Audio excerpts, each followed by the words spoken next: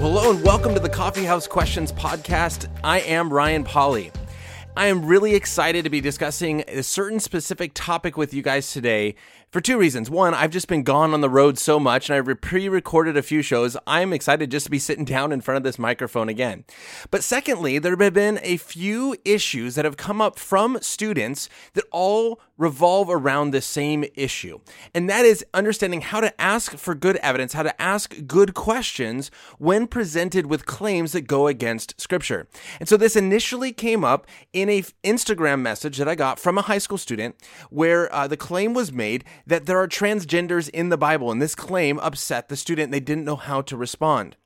And so we're going to look at that, but we're also going to look at it as far as other claims that I've been dealing with. One that I just put out in some YouTube videos, which you can find on my YouTube channel, Ryan Pauly, on the claim that Jesus is just a recycled pagan myth. And so that's what we're going to be looking at, but broader idea of understanding how to ask good questions and responding to these claims that seem to go against Christianity. Now, before we do, I want to take a little bit of time and I want to encourage you with what has been happening recently with some of the speaking events that I've had. And so if you're a youth pastor or leader or parent, hopefully this is an encouragement. If you're a student, keep doing what you're doing. And it's simply this. In the last few weeks, I have been to 3 different camps or retreats. 4 different sessions. And so I was at a junior high session at Alpine Camp with 250 junior high students. I was at a high school session at Alpine Camp as well the next week with about 230 high school students. Right as soon as I left from that, I went to an upper elementary retreat with 3rd to 6th graders. In fact, 1 second grader there. And then I went back to Hume Lake for my second time this summer, which again, speaking to a few hundred high school students. So I started off at the junior high camp where I gave a talk on does God exist? Then why does God allow evil? Did Jesus rise from the dead? Is Jesus the only way? And then science versus faith. 5 sessions over the course of 4 days. I also hosted 2 open Q&A sessions that ended up going 4 hours total, 2 hours each. The next week I went back with high school students. I did the same 5 sessions, but I started off with an atheist role play. In that high school session, I was there for 6 days. We had 4 open Q&A sessions that ended up going 8.5 hours total. And what was so cool is that during the 3rd Q&A session, after 6 hours of open Q&A, the student said, hey, tomorrow's the last one. Can you come back 30 minutes early? Can you come 30 minutes early so we can have an extra 30 minutes of Q&A because 2 hours is not enough? Then I went to then I went to the elementary camp where we ended up finishing 3 of the 4 sessions. I did a session on what is truth, another session on why is truth important. The 3rd session was, is the resurrection true? And then the last session was, is the Bible true? And after the last 3 sessions, 3 of the 4 sessions, we hosted open Q&A again, where students turned in, these elementary students turned in over 50 questions, I think, on paper, and asked live questions during the Q&A, where we had about an hour total, about 20 or so minutes after each one of those sessions. And then again, after Hume Lake, where I spoke to the leaders on tactics in defending your faith, then the students on the truth about truth, the nature of truth, how to respond to the relativistic culture we live in, and then why does God allow evil? I went back there, I hosted another Q&A with those students, and that Q&A had about 70 students show up where we discussed their questions for about 2 hours. And so what I want to say as an encouragement is 2 things. One, as I always talk about on this show, is that high school students and students in general have a lot of questions. And we as parents and youth leaders and teachers need to be ready to answer those questions. If we're not ready, then that's fine. Say you're not and find good answers. Message me or go to all the recommendations that I put on my website and find those answers. But we should not be limiting our students in their ability to openly ask good questions. Because again, if we want them to be seekers of truth, and if we truly believe that Jesus is the truth, then that search for truth is going to lead them to Jesus. And that's what we want. We should not be limiting their questions. We should not be stopping their questions. We should not be ignoring them. We should be open to their questions. And it was so cool because even at the elementary camp, they had a box. It was a Q&A box where students could write questions on paper and drop it in the box. And this is where they turned in over 50 questions. And I think this is something that is something that I have in my classroom. And I think it's also something that we should have pretty much in every youth ministry. It's just a place for students to drop their questions and be able to address them from time to time. I think it's great when I talk to some of these youth leaders that spend maybe a month or two and go through some important questions that these students have. But maybe there's a chance, like what I do in my classroom, where at the beginning of each day, I start with 2 minutes answering one of their questions. What if we did this in youth ministry? What if we did this in the home? Maybe at dinner once a week, or maybe each night where you start and just answer one quick question that your students have or that your kids have and respond to that or help them find answers. Or maybe at youth ministry, open up in your opening announcements and respond to a quick question that the students have. Again, always making it available for them to ask. And so that's the first thing that was so encouraging, is that these students sat through hours and hours and hours of question time, where they genuinely wanted to know more about Christianity and how to reconcile their faith with the culture around them. And that was just so encouraging to me. I loved it. And this doesn't count all the times I sat there during ropes course and free time, at pool time, and all the different times at lunch and everything that they came up and asked those questions. The second encouragement I would have is this. I got done just speaking at Hume Lake. If you're listening, hey, thanks for listening to the show after I gave it to you. But one of the pastors said, man, I'm the elementary pastor, but I would love to talk to the high school pastor and get him interested in this and maybe bring you out to our church. And I just encouraged him. I said, look, I just came from an upper elementary camp, 3rd to 6th grade. And not only did they get it, but they were able to explain it. And as I just said, they had a lot of questions that they wanted to dive deeper. And so if you're like worried, I often have people tell me, wow, you do this kind of stuff with high school students? Yeah, with junior high and now with upper elementary, myself as well. And these kids want it. They desired it. They had so much fun. They didn't want to go home at the end of 3 days.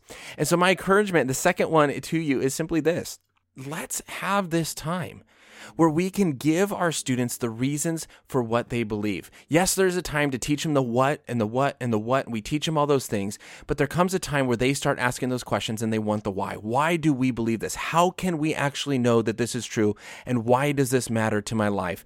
And man, what I saw, even as low as 3rd grade, and I know it can go lower, but I've done it the low as 3rd grade now, they loved it. And so hopefully that is an encouragement to you with your students or your kids. Now, a couple things before we jump into our topic in the future that you can know about is that on July 27th, I will be doing an interview on the Excellent Mindset podcast. This is going to be a different kind of setting for me, but we are going to be discussing kind of what I do and how I go approach the area of apologetics. I will be preaching at For His Glory Community Church on July 28th, so I would invite you to come. The service starts at 9 o'clock. It's in Fullerton. I will be speaking on Revelation 3:14-22, the Church of Laodicea, there in the book of Revelation. On August 3rd, I will be doing a live Facebook interview, but also we'll be posting it on the podcast with Tim Stratton. We are actually going to be discussing the debate between Calvinism, Arminianism, and Molinism. Molinism, the one that most people don't know about, is going to be kind of the focus, where I have a lot of questions. I would consider myself a Molinist, but I have a lot of questions of how to reconcile that or how it fits with those other views. And so that's going to be the topic there. I do have a few more closed events at Hume Lake and For His Glory High School students and all that kind of stuff. You can find my full calendar on the Facebook page. But then finally, I want to encourage you, Rethink Apologetics Student Conference. If you sign up before August 3rd for Southern California, it is the cheapest, only $35. After August 3rd, it goes up to, I believe, $45. So I'll be speaking there on science versus faith, also a host of other speakers, all the STR team and others. So I would encourage you to check that out at rethinkapologetics.com. Or you can go to, again, my Facebook page and see more information there. So hopefully we can connect at some of those live events. All right, so to our topic of discussion for today, and that is understanding how to ask good questions and dealing with some of these issues. So the initial reason why I want to record this is because a question came in through my Instagram channel at RyanPolly3, if you want to send in your questions, where a student wrote in and she said, I got into a discussion with a friend the other day about transgenders and gender identity. And she told me that there were transgenders in the Bible. And I'm very troubled by this concept as I just can't understand it. I'd love if you could address this. Thanks. So my first question is, did your friend point out a Bible verse? And she immediately came back and said, no, she didn't. But I looked it up on Google and I found this.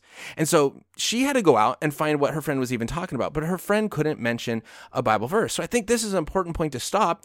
And I am going to get to that Google site here really quick and what they did mention. But the important point is this. When someone makes a claim, they need to defend that claim. It is their responsibility to defend it. And so we as Christians often jump too quickly to argue for the other position. As I taught and as I teach in my tactics talk, that if someone says God doesn't exist, Christians often respond, yes, he does. And in the moment you say that, then the atheist or whoever you're talking to says, okay, prove it. And now you are left trying to prove the existence of God, and often much of what you say is just going to be shot down and rejected. Instead, if someone says God doesn't exist, they made the claim. Now you can start off by asking the question, this is the Columbo tactic, what do you mean by that? What do you mean by God? Because often the God that they don't believe in, neither do I. They might believe in this angry, mean bully that lives up in the sky with a big, long white beard that's just judging us all the time. Well, if that's what they mean by God, yeah, I don't believe in that God either. And so I want to understand and make sure that we're talking about the same God. Now, if they go, no, I'm talking about the God of biblical Christianity, I'm talking about Yahweh, then I'm going to ask the question, okay, you say he doesn't exist. How did you come to that conclusion? What is your evidence for the non-existence of him? And is it simply just because maybe you haven't seen something? Or I'd be curious to figure out what is the evidence that they are presenting. And if they present some evidence, then I am going to present the evidence for God's existence, but I'm going to do so in the way of questions. Well, have you considered the beginning of the universe? How would you explain the beginning of the universe if there is no God? This would be pointing towards the cosmological argument. Or I might say, how would you explain the fine-tuning and design of the universe? What would be your explanation for that? Again, if there is no fine-tuner and no designer. That's the fine-tuning argument. Or the moral argument. How would you then explain objective morality? Do you believe that there's actually right and wrong things? If so, what is the objective standard by which to judge these things? And so this is a way that I teach in that talk on tactics that I learned from the book Tactics by Greg Koukl of how to respond to these objections. When I am not making the claim, I don't have to defend it. Now, as I teach, hopefully we do get to the point with our students where they are making positive claims and sharing the gospel, and that they can defend those claims. But when we're just beginning, or even if we're not just in that position at that moment, simply asking good questions puts the burden of proof back on the person asking the claim, and then we don't have to have that overwhelming burden on us trying to prove the existence of God at that moment. And so hopefully this is helpful as we look at this objection. And so this came up again in other ways, but let's first go back to this one. So again, to say that there are transgenders in the Bible, this troubled the student. And my first question was, how did they come to that conclusion? Did they point out a Bible verse? And the fact is that they did not. And so look, if there's no evidence of this, let's dismiss it. Now, this student did go out and Google search it and did come back with something. And so now I want to address what they came back with. The article they came back with is titled, What Does the Bible Teach About Transgender People? And this was found at thedailybeast.com. And I'll put it in a link in the description or in the blog post when you get this. But the author of this article, his name is Jay Michaelson. And here's a few of the arguments that he makes. So the first one he says is this, quote, first, yes, in the Genesis story, God creates human beings of male and female sex, but the creation story says nothing about gender.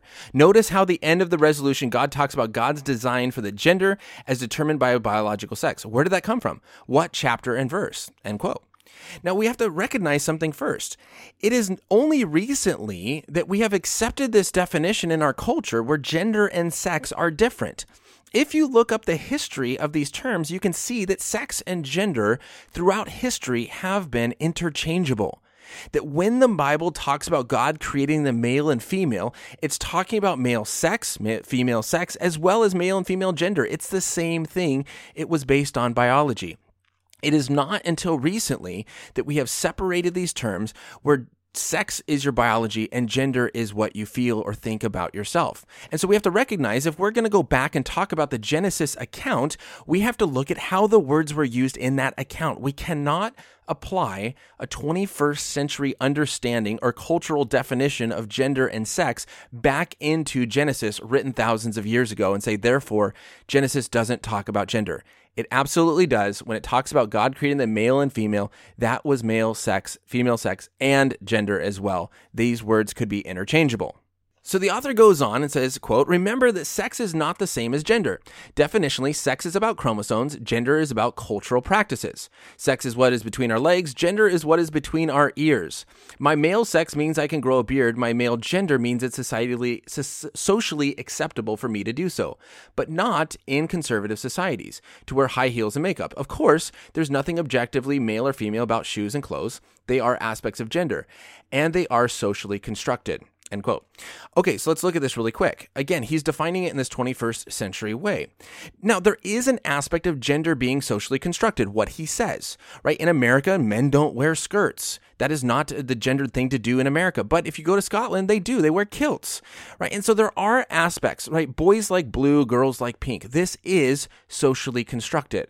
But I think what often happens is because there are some aspects of gender that are socially constructed or gender norms, where normally in our culture, men do this and women do this. That does not mean that all gender is socially constructed. Again, he's taking that 21st century understanding of sex is what's between our legs, gender is what's between our ears, what we think about ourselves versus what we actually are. Again, throughout most of human history, these words were interchangeable, and that is how it is used in Genesis. Now, he goes on to say and says, quote, now, just because the Genesis story is silent about gender doesn't mean the Bible is. In fact, the Bible presents clear gender roles aligned with sex, in which women are subordinate to men. So again, end quote right there. And it goes on again to say the Bible's generally not silent about this. Well, no, it's not. It presents it in Genesis and throughout all of Scripture. Again, you can apply that 21st century understanding into this. So now I want to get into what he specifically says of where transgenders are in the Bible. He says this, quote, even if it is, what about those men and women who deviate from gender roles in the Bible? The patriarch Jacob, for example, is clearly gendered female. Now, I'm in my own commentary here. Really?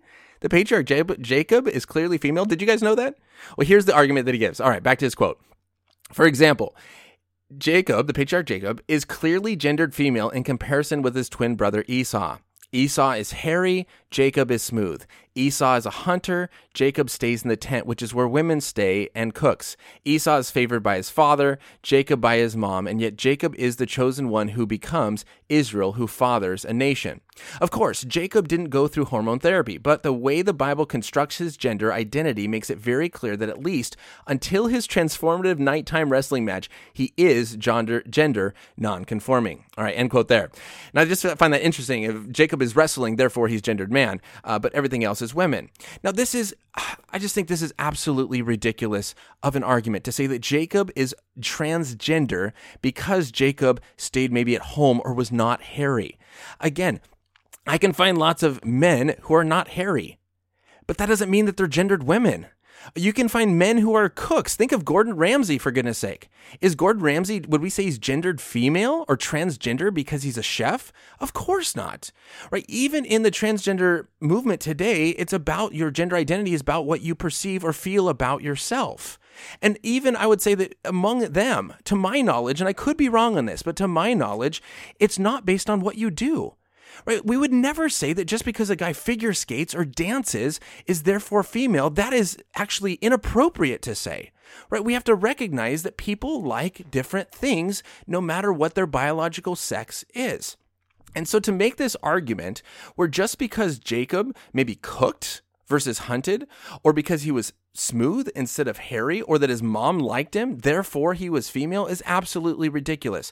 There is nothing in the text, right? If gender identity is based on how you feel about yourself and how you identify, there is nothing in the text of where Jacob identifies as female. It is simply a different function that he is doing, and that function doesn't determine your gender.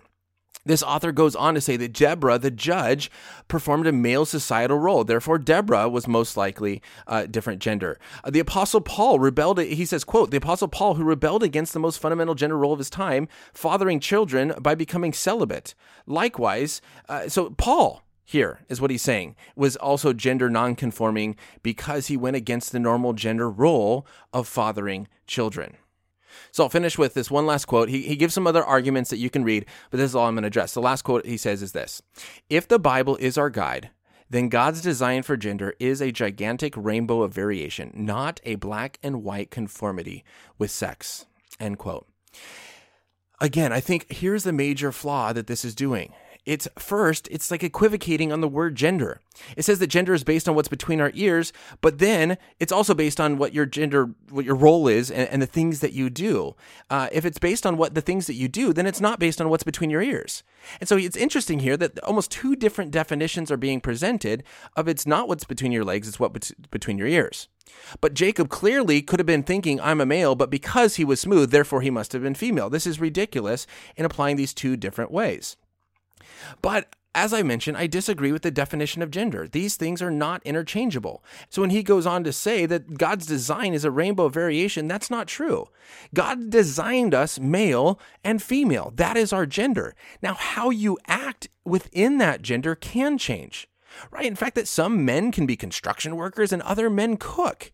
Right, but those are socially constructed roles that men like blue and girls like pink. Just because there's a boy that likes pink does not make him a girl. And I think that we would all understand this.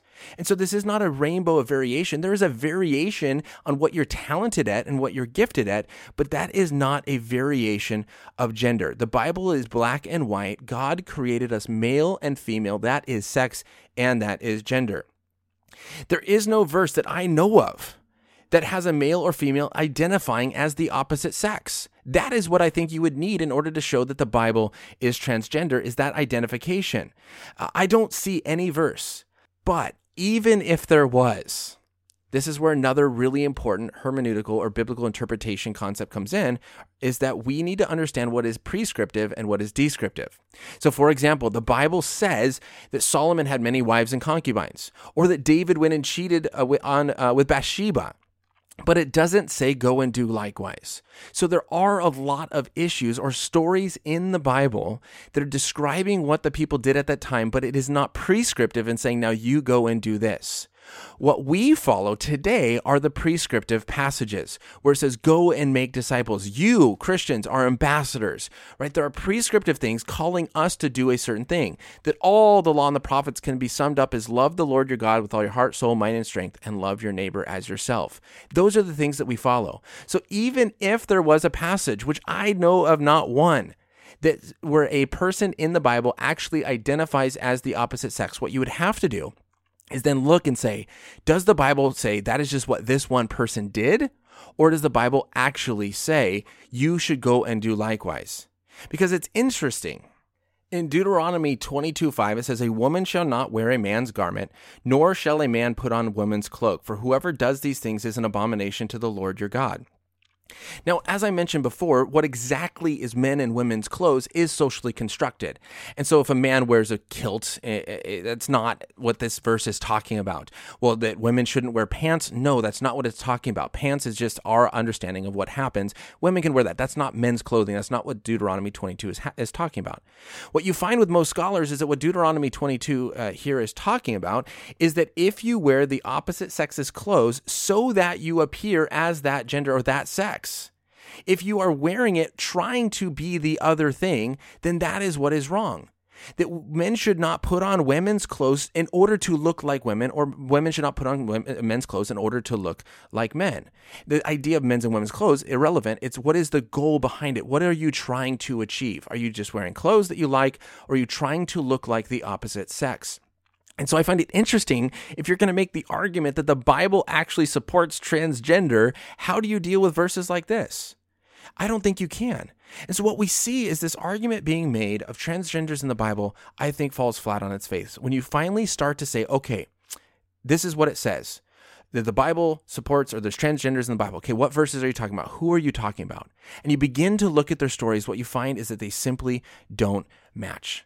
There is nowhere that the Bible suggests that Deborah or Paul or Jacob identified and thought between their ears, as this author defines it, that they were the opposite sex. Just because one cooked, that doesn't make you female. We don't look at all chefs today and say that they are female or gender nonconforming. Men can be chefs the same way that women can do other things, right? This is not a good argument.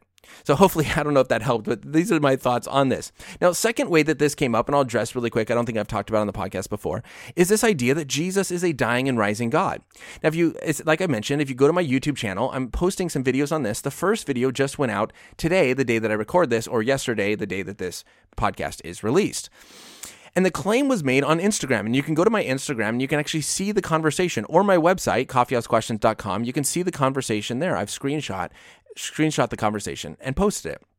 But the argument was made that Jesus is simply just a recycled dying and rising God, like Osiris or Mithras or all these other pagan myths that came before Jesus. And I mentioned that there are three important responses that we need to remember when it comes to this objection. The first one is this: there are no resurrecting, dying and rising gods before the resurrection of Jesus. Now, these stories are told that they did take place before. But what we see is that where the resurrection part, where the gods are actually dying and rising and, coming back from the dead, where this gets put into the story actually starts showing up around the 2nd or 4th century. This is after the resurrection of Jesus. And if you look at that conversation on Instagram, this is what I kept pointing out. I kept saying, please show me a pre-Jesus, documented pre-Jesus, dying and rising God. And he kept saying, well, Google the 12 dying and rising saviors. Well, yeah, if you Google them, that will be in the story. But where does this story show up in history? Is it a documented historical fact that these stories were being shared before Jesus, and therefore the disciples recycled this when they came up with the story of Jesus? And the answer is no. There is no documented pre-resurrection of Jesus dying and rising God. These show up in the 2nd to 4th century. And in fact, this person on Instagram finally did admit, yes, there is no clear evidence of this. It's simply an assertion. So again, if someone makes this claim, you say, how did you come to that conclusion? Can you please point me to a recycled, the fact that Jesus is recycled, that there is a dying and rising God pre-Jesus? The second thing on this is this: the similarities that they mention are not similar at all if you actually look at them. Of what one story says that they were born of a virgin, Jesus is born of a virgin, oh my goodness, they're the same, is very, very different. What some stories talk about rising from the dead, and what Jesus, as discussed in Scripture, is rising from the dead, are very, very different resurrections. These are not actually similar stories at all. So when you actually look at the details, what you see is that this objection online has pulled out these little tiny bits, tidbits of the details saying, well, this guy, died and rose from the dead and was born a virgin and on this day. And you go, oh my goodness, it looks so similar. When you actually look at the facts behind it, when you look at the explanation of what they mean by dying and rising from the dead, it is extremely different from the Jesus story. The Jesus story does not have a parallel in ancient mythology. It is extremely unique. The third point is this: even if these stories did show up before Jesus, doesn't mean that Jesus' story is false. If I were to tell you about this huge boat that made its maiden voyage over the Atlantic, and as it was crossing the Atlantic, it struck an iceberg and it sank. And the problem was this boat was short of lifeboats, and so many people on board died.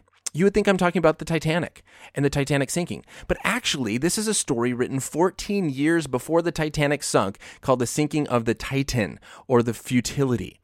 And what we see is this story, even though it is a false, made-up story, and it came 14 years before, it almost perfectly predicted the sinking of the Titanic. Now, because there's a fake, made-up story that almost perfectly resembles the Titanic, does that mean the Titanic didn't sink?